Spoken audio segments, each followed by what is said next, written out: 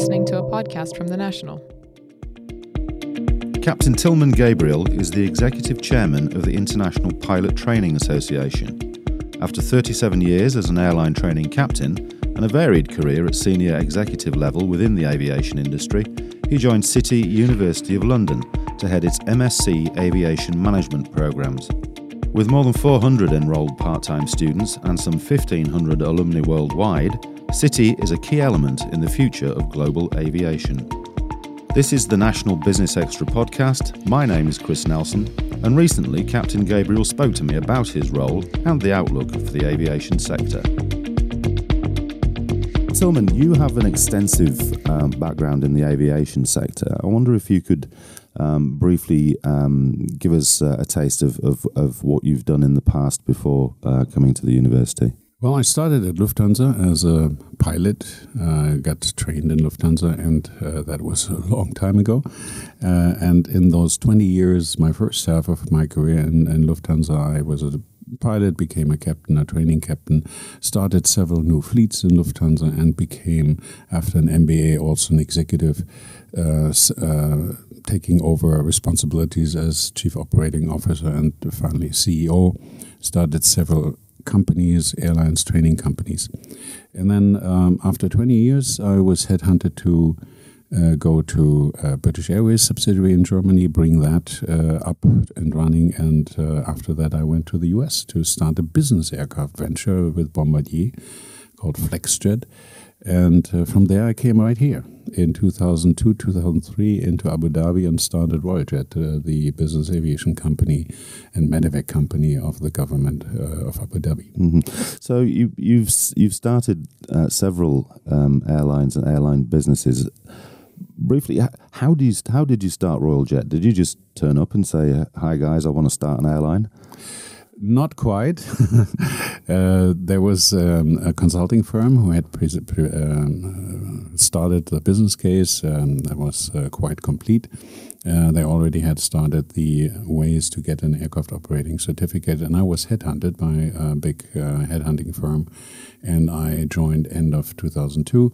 And then within 4 months, I got the AOC running, a very challenging task. The AOC being get it started, first flight in May. And incidentally, one of the first flights in 2003, or the first flight, I think, with the BBJ was to fly the interim president of Iraq. The war had just ended, to the United Nations in New York. Wow. And if you are not well prepared for all this, Secret Service and everything in New York, it was the first test of how sleepless nights drive you into a state craziness. of very, very high energy and focus. Yes. Yeah. Fun moments.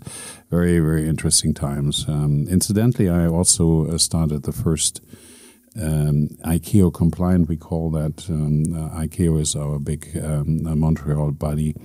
And if you don't have a regulatory body that runs the local country's rules, I thought maybe I can go for the ICAO compliancy in Afghanistan. When the Americans were there, this was in 2009-10, and we flew President Karzai through the world, again to the UN and again to Washington, and so I could learn from my experiences. And when I started in Qatar Airways, Qatar Executive, that was also one of my babies. We flew the Libyan interim president around the world with our business jets from Qatar, out of Qatar. So I guess I always get these jobs. Yeah, VIP passenger flights. Yeah, very good. So with that very wide-ranging and in-depth background, you're now with University of London, teaching the effectively airport management course there for budding airport managers. What is your role there now? I joined City University of London in London about 4 years ago, September 14, and the 3 programs were already existing, and I rebuilt them to really be effective for the management training of aviation employees around the world. We had 3 MSCs, and we still have them, of course, which is the Air Transport Masters Program, the Air Safety Masters Program, and the Aircraft Maintenance Masters Program. And just now, this year, I started the Airport Management Program because airports around the world also have a significant shortfall of qualified managers. All these 4 programs I'm directing as a director. And it's fascinating because I now see the whole world of all kinds of aviation jobs, not just pilots, coming to our programs. Everyone has to write a dissertation, and the dissertation is very much on actual today's problems. Mm-hmm. And so I'm having this incredible blessedness of having a direct and very, very timely interaction with managers around the aviation world of what is the problem today. Mm-hmm. And we are teaching not only in London, in our fabulous campus in the center of London. We also have, since many years, also for our MBA program that is run by the Cass Business School of City University of London, we have a big center in the DIFC in Dubai where all my modules for aviation and, of course, also the MBA are taught. Here in Dubai for the UAE, many UAE nationals, but also many international people who are based here in the UAE or around the Middle East. And these programs are, my 4 programs have over 400 enrolled students at all times and over 1,500 alumni. And my alumni are all over the aviation industry and senior jobs. So the networking part it has become also a very important part of our programs. The obviously this region is, from an aviation perspective, known for its phenomenal growth over a very short period of time, particularly the UAE and Dubai and Abu Dhabi airports. What do you think over the past 10 years have been the primary drivers for that growth? Well, the primary driver of the whole Middle East, which is Abu Dhabi, Dubai, and Qatar, of course, Gulf Air and Bahrain has the honor of being the oldest, and now they always had their challenges because of the aspect of Bahrain and having a different scope for a long time. But Emirates was the first, Qatar Airways followed, and now Etihad had this concept of having this region here as the hub of all flying. This center here, Dubai, Abu Dhabi, Qatar, is in the center of the world. Every part of the world, 80% of our mankind, you can reach from here within 12, 13, 14 hours. And now with these new aircraft generations, 20 hours flight time is no longer a problem. And that is, of course, what made this hub so successful. Together with, Emirates, I think think that somehow, to have a huge shopping mall, meaning a duty-free arena around the Dubai airport, where you can spend those 2-3 hours turnaround time in a very luxurious shopping environment. Airports today have become a mall, a shopping mall, some with exciting features around them, and they have, as we jokingly said, they have a runway attached to it. And this is a new discussion of airlines towards airports and the relatively high fees airports make from each airline landing and parking. And the airlines say, we bring you the customers, so why should we pay fees? So that's a new discussion that we have here worldwide, not only in Dubai, of course. It is important, and Dubai is, with its new second airport, and will remain certainly a center. Do you think that model will change then? Do you think they have a legitimate argument that will in fact change the way it's run? It has changed already. The hub concept is still working for many passengers and is working, of course, very well for Emirates. Etihad here in Abu Dhabi is a little later to the stage, so they're still developing that. But with the development or with the introduction now since several years of the A350 from Airbus and the Boeing 787 from Boeing, two competing aircraft, double aisle, around 250 passengers, these two aircraft can fly up to 18, 19 hours at the moment. The next generation in 2-3 years will fly 21 hours. Mm-hmm. And London, Sydney is then possible. It will be the longest flight in the history of flight of about 21 hours. But these two aircraft now can connect all kinds of regions non-stop.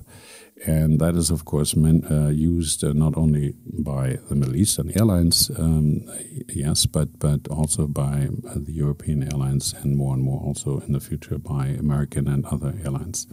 And that then a passenger does not necessarily want to have a stopover. They want to fly nonstop.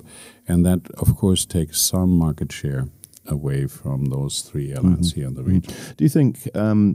obviously, also the rise of long-haul single-aisle aircraft, which the range of which are becoming increasingly longer. Does that have the potential to effectively bypass hubs such as, and indeed, obviously, with the A350 and the new generation 350 and the 787s?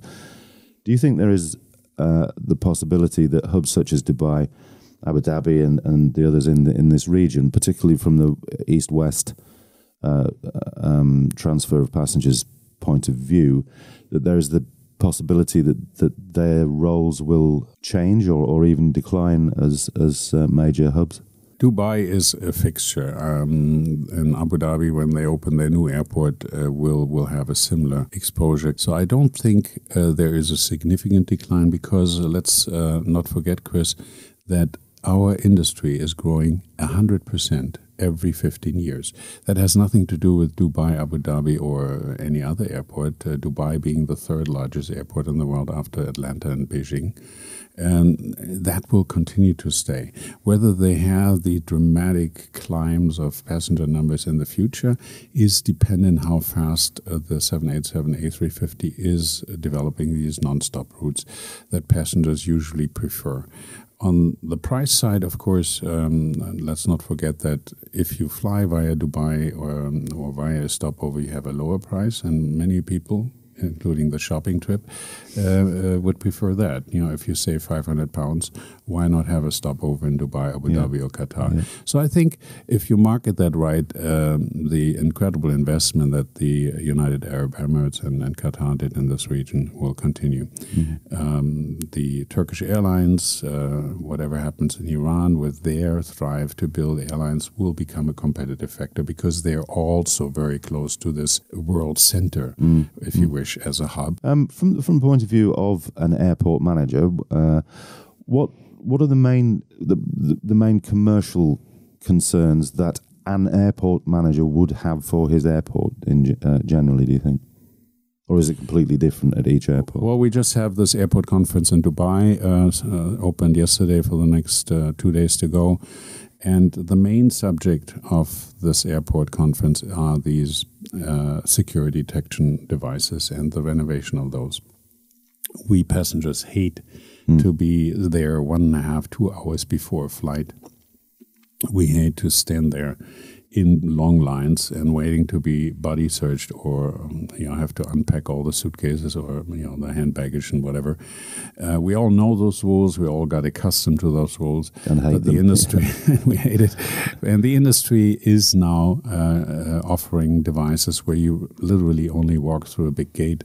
The baggage goes through a scanning device and everything is staying inside, or you don't have to undress. And is that new technology completely, or is that redeveloped?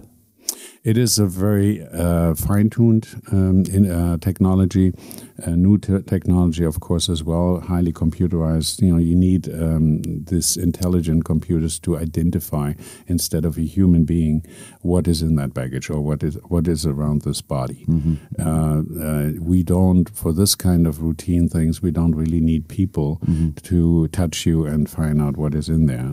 A computer or a scanner can easily identify, and then computer with mapping, picture mapping is easily and AI and deep learning, I suppose. Yeah, that's right. Yeah.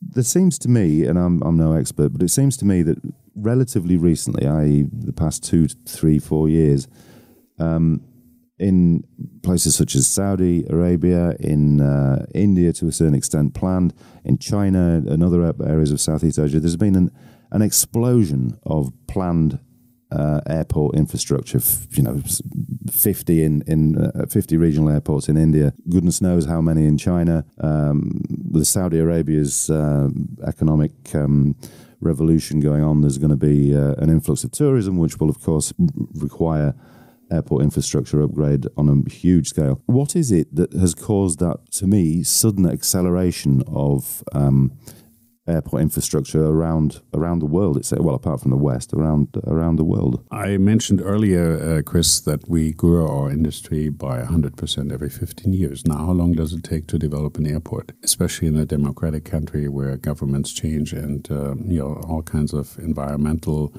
sustainability issues, noise issues, where do we put the runway and how is it affecting the neighboring buildings and the price of my property?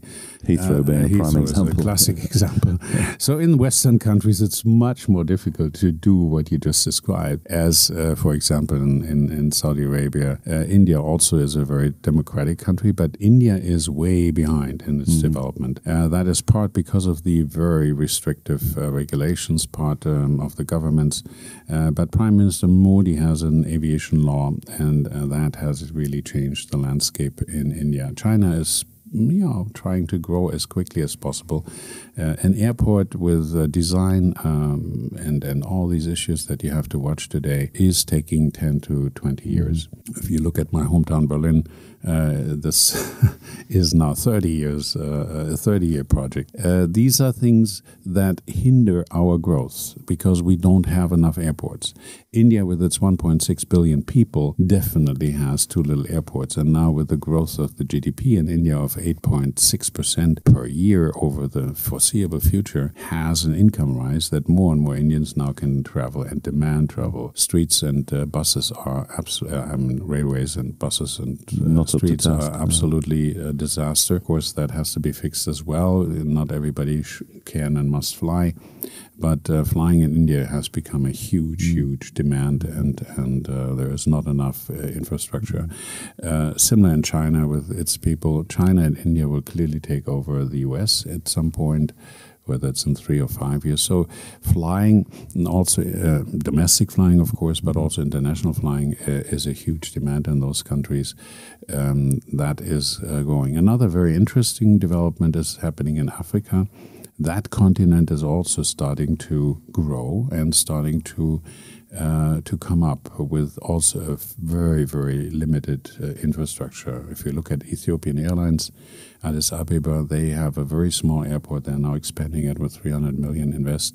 So these are things, a very prominent airline in a very, very poor country. So the scarcity of a country has nothing necessarily to do with the quality and the significance of the airline.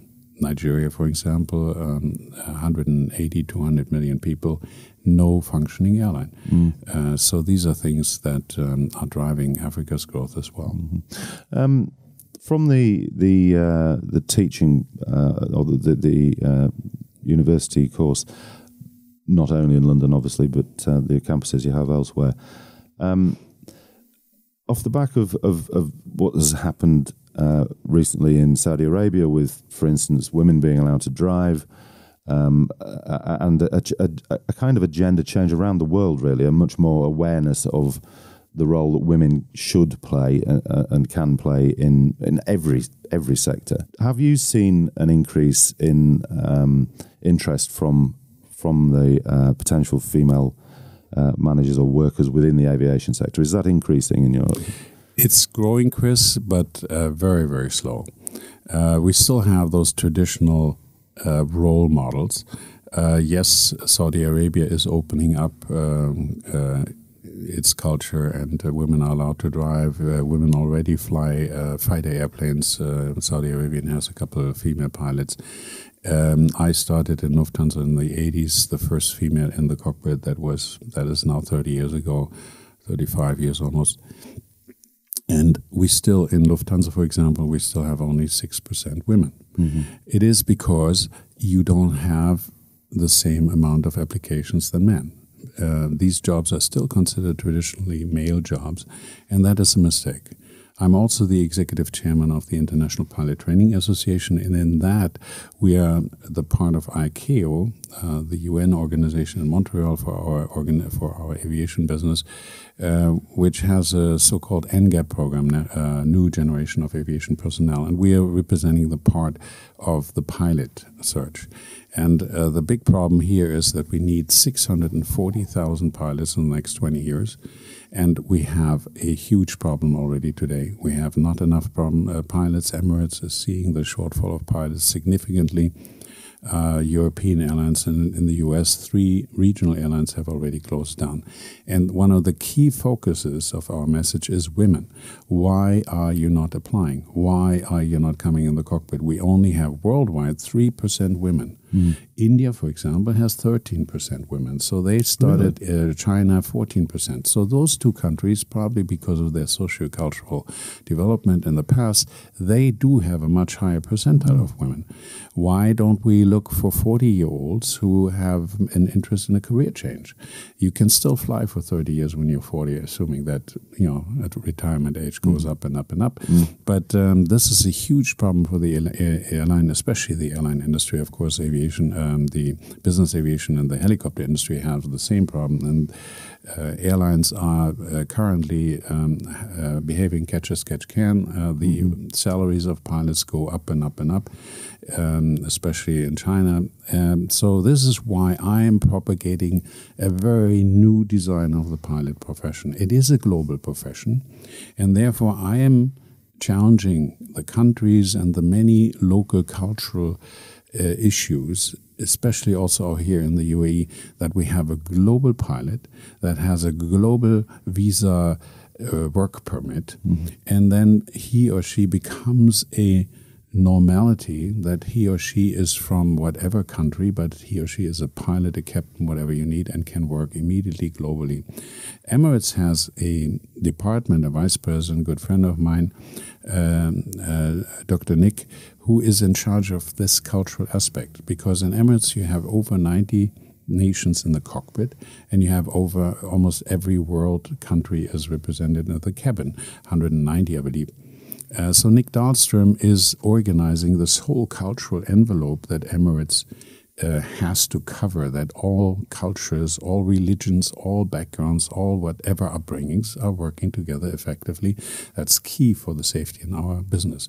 And he has just won a prize for this absolutely leading and role modeling safety organization, human factor organization that Emirates has done in the past years. So congratulations to Nick. Very much so. Finally, we're running out of time. So finally, I wonder if I could ask, in your experience, what is the worst and the best airport you've been through? That would be a dangerous statement, Chris, because I'm working with a lot of airports. As I said, we have now the airport management program, and we hope that we get, again, many women. Our first students are Emirati women out of Abu Dhabi, a very interesting woman. The first female air traffic controller here in Abu Dhabi is our first student in the MSc Airport Management that started just this week. So there are so many airports that are not getting it. They are still in the old days where they have huge halls, all this cubic meters of unused space, and you have to walk miles, literally miles, to get to your aircraft. Obviously, not every airport can be like my hometown's airport, Tegel, where you just walk from the taxi to the airport gate 5 meters. But these are things. Sounds like heaven. These are things that are defining for me if the airport gets it or not. Passengers, especially business travelers, have to be fast moved through airports. We have, for security reasons, in many of the Asian airports, I don't want to name anyone specifically, where you have happened to me in one country that you have to have your paper ticket in your hand, otherwise the security guard won't let you into the terminal. Now, in today's world, we have all our boarding passes on the laptop or on the smartphone. Happened to me that the smartphone was out of batteries, so I had nothing to prove that I will be a passenger, and he wouldn't let me in. So these are things which, where new technology has to be thought more and more through. And as I said, in Dubai Airport Conference is one of the many conferences. We have a big one. We had a big one in Stockholm the other day, where these topics are prime targets, so that all airports become very easy for passengers to be checking in and to get to the aircraft. That would be a delight. Tilman, thank you very much for your time. Thank you for having me, Chris.